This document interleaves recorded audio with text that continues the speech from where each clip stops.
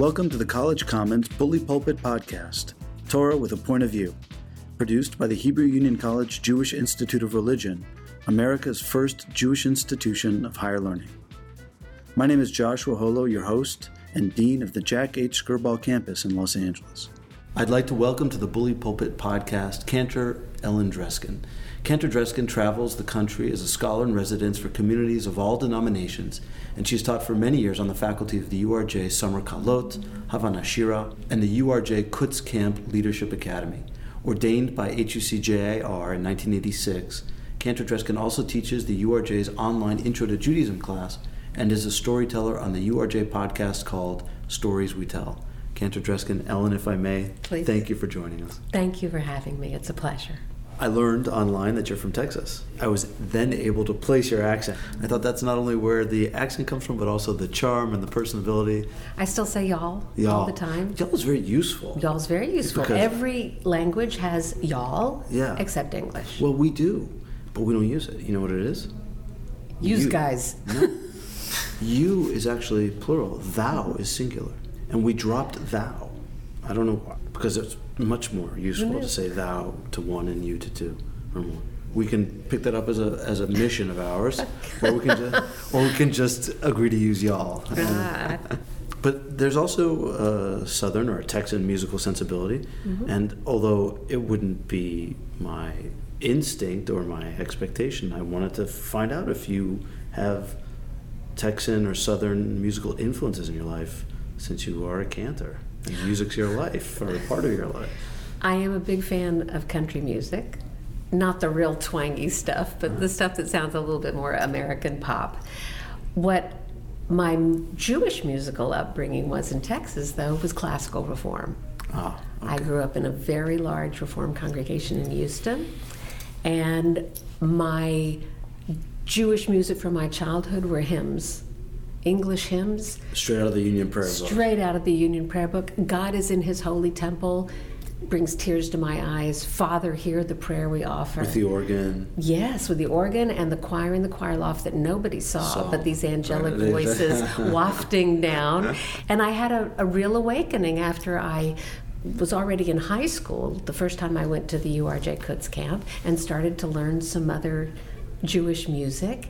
And when I heard a particular favorite hymn of mine was, Father, hear the prayer we offer, not for ease that prayer shall be. Now, I went to camp for the first time and I heard, Eliyahu Hanavi, and I went, someone put Hebrew words to Father, hear the prayer we offer. I had no idea. And for Adon Olam, I knew the Lord of all who reigned supreme, da da da da. And I didn't know there were Hebrew words to any of these songs. My parents said to me, bar mitzvah's for boys, confirmation is for girls.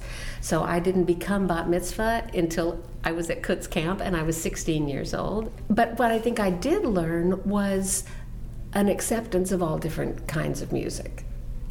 Growing up in Texas. And growing up at the moment when classical reform was giving way to a newer age, so to speak. So you had a foot in each camp. I started playing guitar when I was in middle school, junior high. And so when I got into high school youth group, and we would do youth group services, there wasn't this wealth of contemporary Jewish music going on for young composers, and this was in the late 60s, early 70s. I knew Debbie Friedman and Debbie Friedman music, Kol Beseder music, but there wasn't that much else out there. So when we would do youth group services, we were singing Beatles and Elton John. Fantastic, deep, powerful songs. Sure. That sowed the seeds for me to continue looking for musical inspiration, religious inspiration from all sources. It does seem like there's a generational moment where your peers were also open to that, or even yearning for that. Yearning for the variety of influences and openness to other types of music. Yes, and I think because we were definitely growing up in Texas in the minority at that time, the Jewish, even in the large cities like Houston or Dallas, Judaism was still very small. There were fewer Jews in those cities. We were constantly exposed to so much more. And in order to be accepted, we needed to be Right. accepting. There was no closing yourself off in a little neighborhood. I graduated from high school. There were 600 and some odd people in my graduating class, and 6 of us were Jews. And you all knew each other and went to the same synagogue.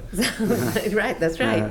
That's right. So the picture has definitely changed, but I feel that I've continued to try and be open to a lot of different styles. It's not so much that you're influenced by the musical tradition of the South, but by the tradition of being a Jew growing up in the South in the late 60s and early 70s. And hearing other faith music. So Hearing- when I well, hear that is, when yeah. I hear a Christian song that can be adapted for Jewish purposes, or it is a song that is completely Psalms, Right. but it came from the Christian community, I have no reticence about using Interesting. that Right. in the synagogue. The words are the same, so Right, it had a different source. Yeah. It's fine with me. Part of my background, or not part of my background, was the cantorial tradition, because I didn't grow up with a cantor. Oh, you mean you had a choir without a cantor? We had a choir and no cantor. Arturo Sergi came down from the Metropolitan Opera of New York to sing the High Holy Days. Nice. I didn't know that there were words to Kol Nidre. I only heard it, or singing words to Kol Nidre. I only heard cello and organ my entire life. And so it was a very different kind of culture. It's right. It's a very specific set of influences. You got that. I like it. I know you because you came to the Los Angeles campus as a faculty member and instructor for our students, specifically because on the Los Angeles campus, we don't have a cantorial school. In getting to know you a little bit the first time around, I noticed that you're really committed to what I call getting under the hood of the cantorial craft. The congregants, if they do enjoy the benefits of a seamless, artfully constructed musical service, and they don't look under the hood, they're not going to know why they need a mechanic. Or they're not going to know why they need a cantor who knows all of those mechanisms and those ins and outs of language and melody and rhythm and all of these things that go into shaping that service. And I think it's fair to say, and correct me if you disagree, that the cantorate as a profession in American Judaism has suffered, meaning that it's not always evident to congregants, to congregations, to search committees, to communities, why they should invest in a fully ordained cantor who knows those things, who has been trained in what's under the hood. Communal worship is liturgical drama, that it is in fact a play going on up there, and you don't want to see necessarily the director's hand, the choreographer's hand while it's going on. Right. That it's similar in that Right. all of that takes place in advance, so that, like you say, it can be seamless when it's going on. Right. When you have a congregation in front of you, everyone has different tastes. Everyone has different things that are going to move them. And what is important about the craft that many people don't realize is that you're really crafting specific moments, I think, that are going to touch different people at different times. Sometimes it's exaltation, sometimes it's introspection, sometimes it's this communal singing moment.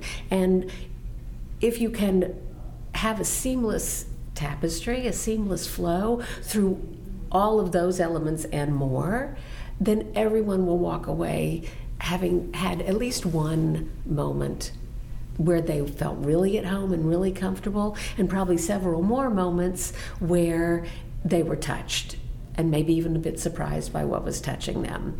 And it is a craft.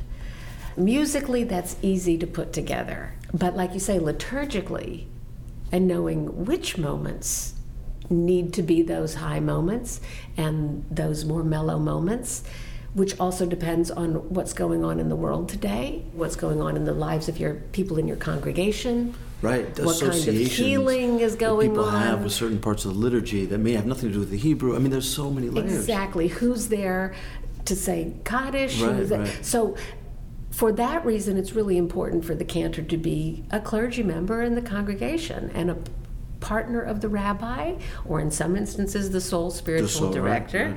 Right. The cantor needs to be capable of being in relationship with those congregants, of knowing what's going on, of being able to work with the rabbi in order to craft the kind of worship that's going to work for that congregation. Many soloists do a lot of study, but oftentimes people come in with a whole lot of songs in their repertoire and don't understand how to use the choir.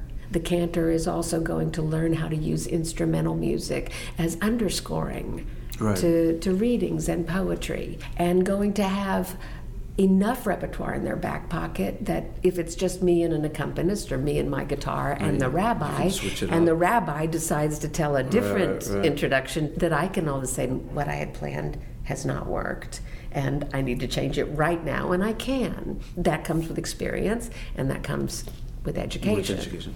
Much of your success, the success is measured in some way by the degree to which no one knows it's happening.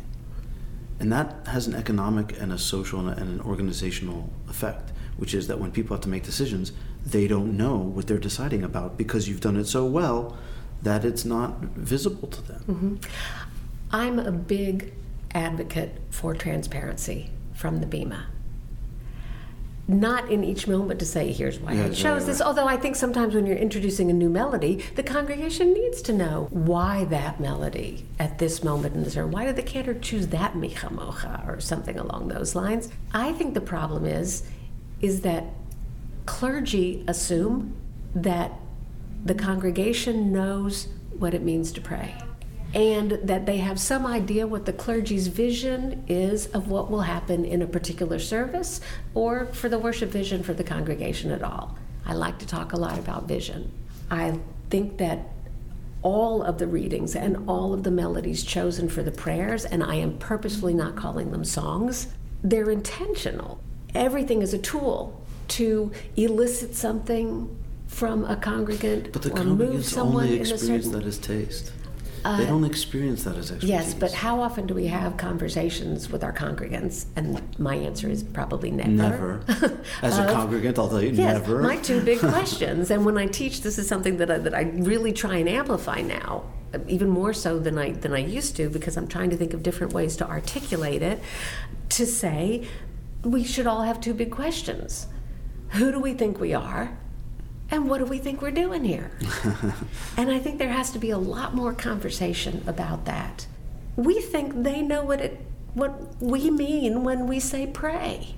But we've never had the conversation, and people who are coming to service, why do you want to go to services Friday night? You could ask a person, well, my third grader is leading Ve'ahavta, it's a friend's bar mitzvah, it's board installation, or something special that there's a good speaker. Right. I can't remember the last time someone said to me, because I need to pray.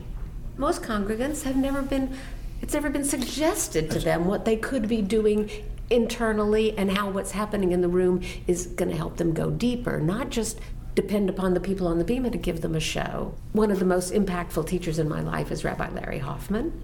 He speaks a lot about the liturgical drama, and he's not the only one, but he speaks about the Siddur as is the script. Mm-hmm. Yes. The problem is that the congregation thinks that they're the audience. The congregation is the cast. Yeah, the cast. The congregation is the ensemble.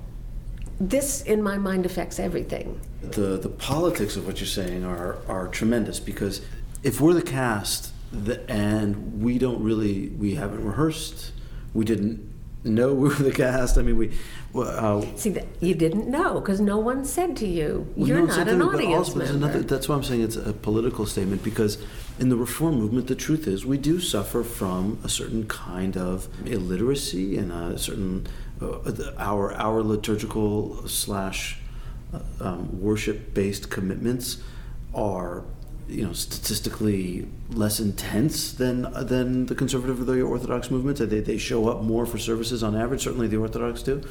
That's a powerful thing to admit, that we're not showing up. We're paying a certain price for our relative, I don't know what the word is, in the Reform movement, it's distasteful to us to speak about us being more lenient or less observant, or because we want to insist on the space that we're just as religiously Jewish as anyone else, but the truth is we're not as well schooled. I also think about the idea of prayer as practice. So I think it comes from the leadership of being able to have the skills and the knowledge to craft an experience where people will say, I want more of that. I've been to many, many congregations where the Saturday morning crowd is not the regular congregants, say, but a bunch of guests for bar mitzvah, bat mitzvah. Bar bat mitzvah. Now they say, welcome, many of you aren't guests. We're so happy you're here for Johnny's bar mitzvah. If you open the Siddur, you'll notice there's this on the right page and this on the left page. Yes. For Gates of Prayer, it was, we'll read the regular print, you read the italics kind of situation. I'm the rabbi, this is the cantor, please sing along. Right. Instead of saying, no matter what your conception of God is, there will be moments in this morning's service where you will be invited to express that loudly and vocally and joyously, and there will be moments in the service designed for you to be able to be introspective and find that divine place within you. There will be moments when we ask you to sing, not because it's a fun song and you should all just sing, but when we're asking you to sing, it's a tool. It will help our entire community lift our words. I'm obviously passionate about prayer because I think it changes a person inside. So we're having a conversation, we're lifting up the hood, but we've danced around, I think, my question, which I perhaps didn't ask pointedly enough. Sorry. No, that's why it's a conversation. Is the cantorial soloist undermining the place of the cantor?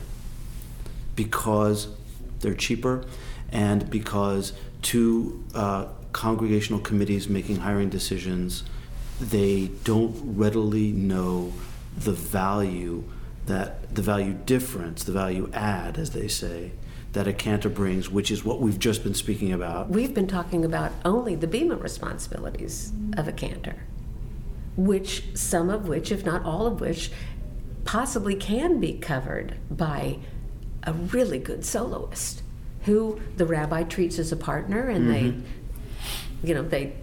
mix the recipe together, etc. Collaborative. And I think the expectation should still be that the soloists would continue to educate themselves in order to be even better at what they do and understand the fabric of the service, the liturgy, etc.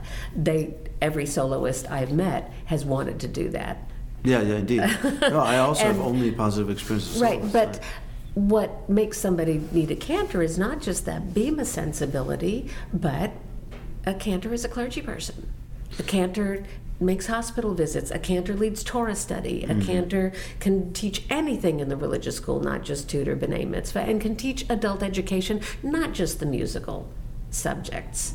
The cantor is there for life cycle events. The cantor also has all the administrative responsibilities that a rabbi might have. The cantor is a full-time clergy person who has a different specialty than the rabbi and is able to do all of those kinds of clergy tasks and duties that a rabbi performs.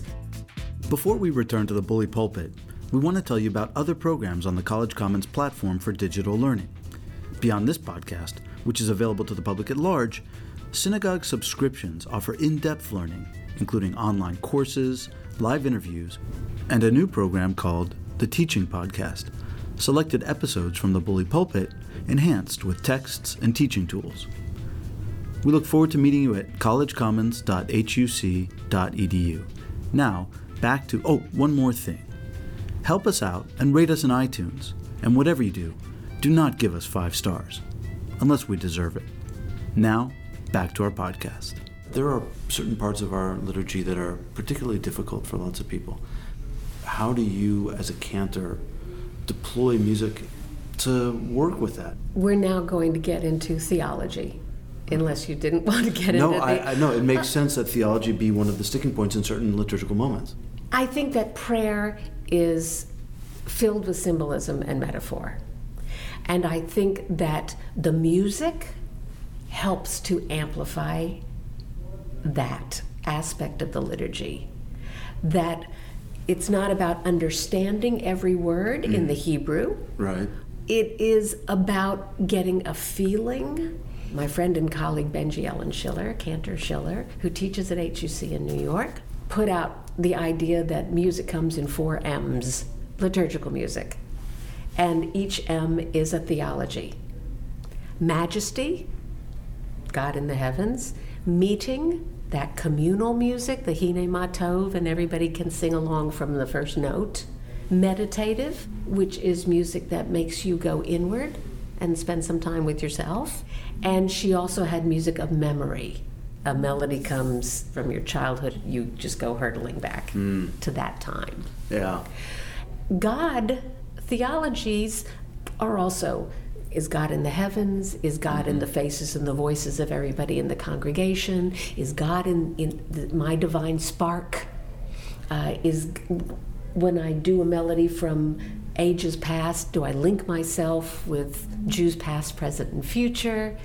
And that also feeds back into the tapestry. But what it helps us do is take the same words and look at them from different perspectives. One very concrete example I can give you, Mi Chamocha.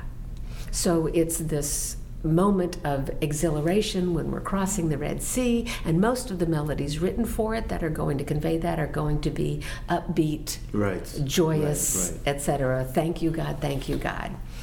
And I have a great deal of admiration, and he's one of my closest friends, is Dan Nichols.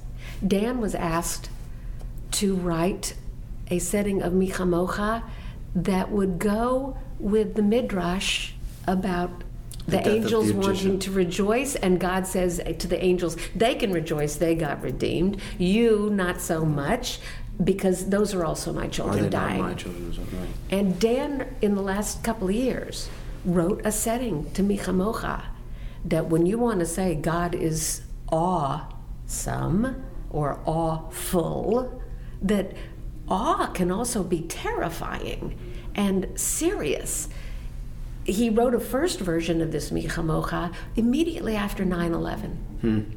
If you have an overall view of God, good, bad, ugly, etc., truly, it's not always going to be yippee skippy for God. Right. Sometimes it's, oh my God, what on earth is going on here? And sometimes that Mi Chamocha, that I don't get it.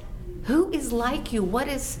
What's going on here? People are dying, and we're singing Mi Chamocha. Why does my redemption come at the expense of other? And music can portray that.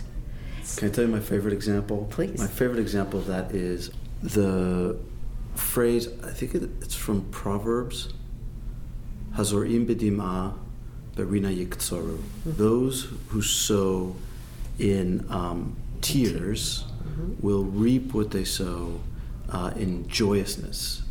And there are 2 halves to that verse. There's two melodies that are widely known. One is Debbie Friedman's, which you're going to hum for me now so I don't insult anybody. Those who sow in tears will reap in joy. That's right, so that's a kind of nostalgic, but it does seem to draw on the first half of the verse.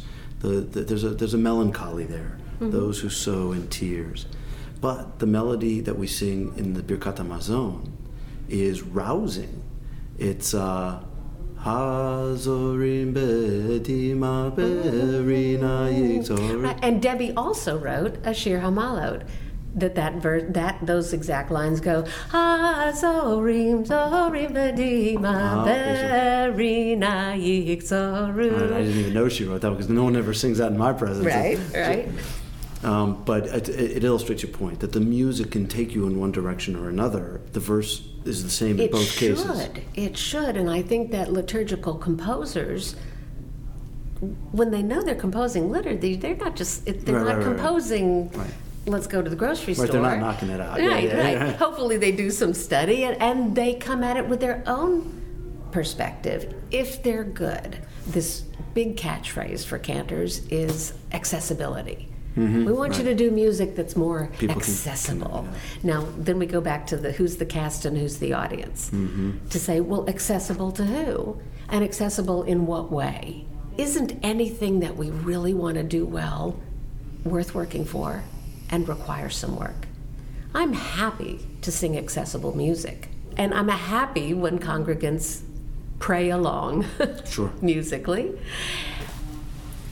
But that doesn't mean that everything has to be immediately accessible the first time, because then it runs a terrible risk of being simplistic and getting boring really fast. Yeah. So you're embracing the challenge of the challenging parts. We are expressing our utmost praise, our utmost fears, our challenges in life. We are Yisrael, which I think will always be future tense. You will struggle with God. That's being true to your name. Let's not be limited by what we can express in 30 seconds. Part 2 of that for me is that grand music is something that I can't do by myself.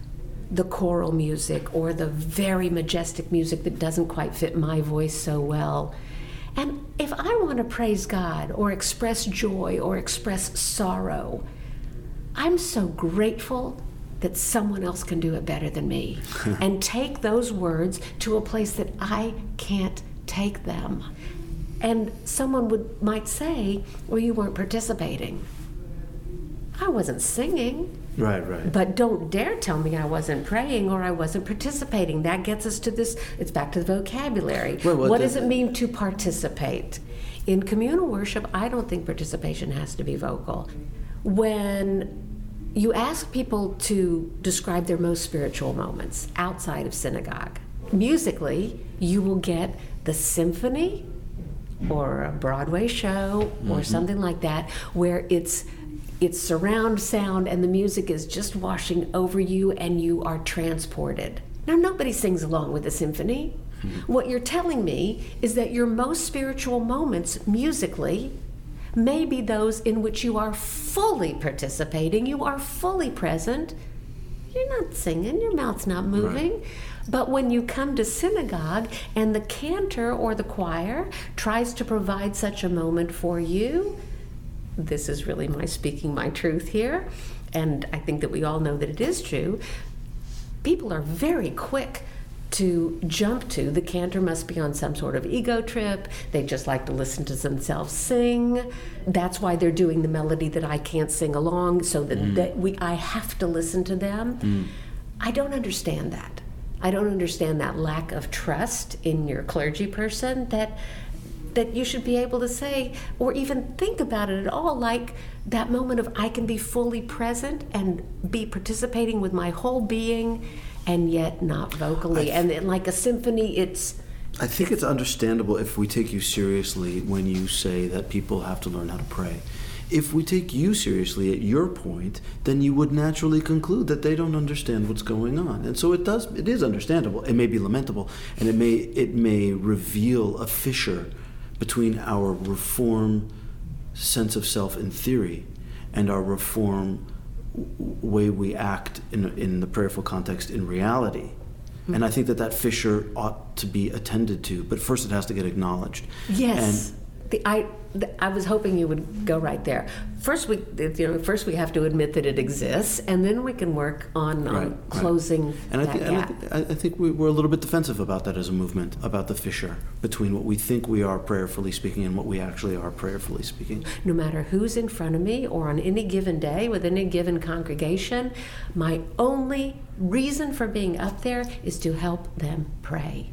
Jews have varying degrees of being comfortable in their own skin on many levels, and certainly I think we all do. Yeah, well, one hopes that there's always a little bit of discomfort, but not too much. And liturgically speaking, Hebrew is a huge hurdle for many, many Jews. And even when it's not a hurdle because they know how to decode the words or they've got enough of it memorized, there's a built-in foreignness, and there's a paradox of being foreign in your own tradition, and there's all kinds of layers. I think music, when you do the M of memory, it can cushion the foreignness because it dupes you into thinking that it's not foreign. You've got this memory; it's genuinely your memory, and that's not a foreign thing. Right. So I think dupes you into is a bit of a negative turn when that's not such a negative. I'm being rhetorical here. I just mean that it might mislead you into thinking that it's less foreign than it really is. Because if you were to, for example, the Kaddish. Yikada v'yikada shemei rabba. I mean, everybody's going to resonate. I mean, many more people will resonate with that than who actually have a clue about what the Kaddish actually is beyond just being a memorial prayer or something they recognize. Mm-hmm. And that muscle memory, if your muscle is your ear, is duping you. It's making you think you understand something. Now, on some level, you do understand, and who am I to tell you what your understanding is? I don't mean to go at that psychological level. I'm just saying that if you really read and understood the Kaddish, you probably would never pray it again. And music, that particular melody right there, will paper over, and I guess I do mean dupe. It will paper over the foreignness by transporting you to familiarity. And that familiarity actually is a diversion from the foreignness that if you really want to understand the prayer of that prayer, it is the acute foreignness that will actually take you there. And you have to struggle with it and work it out and reject it, accept it, or change it, or whatever. Interpret it. Right, but it's the music that's keeping you from doing that, because the music is so familiar, and it touches exactly the chord of mournfulness that you have associated from childhood when you were being hardwired. That to go back and to really do the examination and connection to the prayer is going to be so hard, so out of the way, that very few people do it. I think the Kaddish may not be the best example, only because the melody is not for the mourner's Kaddish. Correct. Thank you. I know. That's my point. Well, I said before that I don't think the Bima should be a classroom. Right. I think that classrooms should be, there's a lot to be learned about the liturgy. I'm certainly an advocate of that. But there are easy ways of opening small doors along the way. Okay. To say, Kaddish here, Kaddish here, Kaddish here throughout the service. There are a lot of different moments that transitional, reminding us of our task. Abraham Joshua Heschel would say it's all about God, and at each of those transition points, this is reminding us that, one, what we're really doing here has something to do with God, and two, that phrase within the Kaddish itself that says La'ela min kol birchata v'shirata da'amiran ba'alma. That's my favorite sentence, maybe in the entire Siddur, that everything is beyond. We're dreaming the impossible dream. Right. Now we're going to turn to page 263 and keep trying. Mm-hmm. That's the way. That's how I explain Kaddish. But it goes back to, what do we mean when we say understand? If this is poetry and metaphor, if the liturgy is not necessarily meant to be taken literally, then what does it mean to understand it? For me, in terms of difficulty, and if you want to throw up the Hebrew as a stumbling block, I'd start with Baruch Atah Adonai. If I'm having trouble with God, if I think I'm an atheist, if I am challenged, etc., what's with all the blessed are you, blessed art thou, blessed art thou, blessed art thou? I have a problem with thou. I have a problem with being separate from God. With IU, that's just my personal theology. So as a cantor, with all the singing of Baruch Atah Adonai, in my head, I'm not translating it literally. I am using the music as midrash, so that the Hebrew word and I'm drashing on it in my heart. I know what I mean when I say Baruch Atah Adonai, and I don't feel compelled to change the words. But the music is a facilitator there for you to express or find your own meaning. But I'm trying to get at the more baseline, maybe not literal specifically, but more textually anchored meaning. Mm-hmm. And that is more foreign. Yes. And what you're actually, you appear to be agreeing with me, saying that the music is evocative of your midrash on the prayer, rather than the prayer itself, which has its own baseline meaning, even if we don't take it literally. And it's not what I'm thinking when the music eases me into what I want to think. Like I say, there are going to be things that someone on the Bima will choose for you during the course of her service that won't work for you, and hopefully there will be moments that will. I guess what I'm saying is it only works when it doesn't work. It only works when it doesn't work. Otherwise it's not working, or I'm not working. Well, you also don't have to be totally dependent upon what's coming from the Bima, because you have this wealth of especially in modern of words in your hand, Mishkan Tefillah. That's why the left-hand side of the page is there. But also now, so many contemporary composers are putting the English and I don't mean the literal English translation from the right side necessarily, putting the English to music. More and more tools that we use are opening with the Hebrew line, reading a poem in between, closing with the Chatimah. I'll give you one example that's a favorite of mine. Yotzer Or, it's a prayer comes right after Baruch Hu in the morning service, speaks about the formation of light, thanks God for the lights of day, etc. A beautiful melody that we do a lot in the Reform movement is a simple 4-part round of the first line of that prayer. Yotzer Or uvarei choshech, Oseh Shalom uvarei hakol. And then for the music to keep going, my favorite English right there is the E.E. Cummings poem, I Thank You, God, for Most This Amazing Day, for the leaping greenly spirits of trees. I've got it memorized, a blue true dream of sky, everything which is natural, which is infinite, which is yes. And it closes with, how should tasting, touching, breathing, seeing any lifted from the no of all no thing, human merely being, doubt unimaginable you. Now the ears of my ears awake, now the eyes of my eyes are opened. Now I want to say, Baruch atah Adonai Yotzer Hamaorot. I am so grateful there is light in the world. That brings it home for me, and composers are doing the same thing. Noah Aronson has an entire CD called The Left Side of the Page. And it is. That's he nice. Wrote settings for so many of the poems and the readings that are on the left side. And it's very popular because congregants, God is going to understand you, hopefully, depending upon what you. We're counting on that, right? There's a secular composer named he's not Jewish at all, but a folk composer, David Wilcox, who has a song. The title is "God Knows Your Native Tongue," and that's pretty much it. I'm not recommending we use less Hebrew. I think I love Hebrew, and I love going really beneath the surface of every word, because I think there's so much richness there. But again, I have to think of who am I standing in front, and I don't want there to be stumbling blocks. So as a cantor, and this is something that a soloist may or may not know how to do, and even as a cantor, you have to work really hard of how am I going to keep you just comfortable enough while pushing you a little bit deeper. Right, and I guess that's where I'm going. So, all right, we agree then. I want to thank you so much for coming. It's been a real pleasure to talk to you. Thank you. I obviously love talking about this stuff. Good. We wouldn't want to interview someone who didn't love talking. You've been listening to the College Commons Bully Pulpit Podcast, produced by the Hebrew Union College Jewish Institute of Religion. We hope you enjoyed this podcast, and please join us again at collegecommons.huc.edu.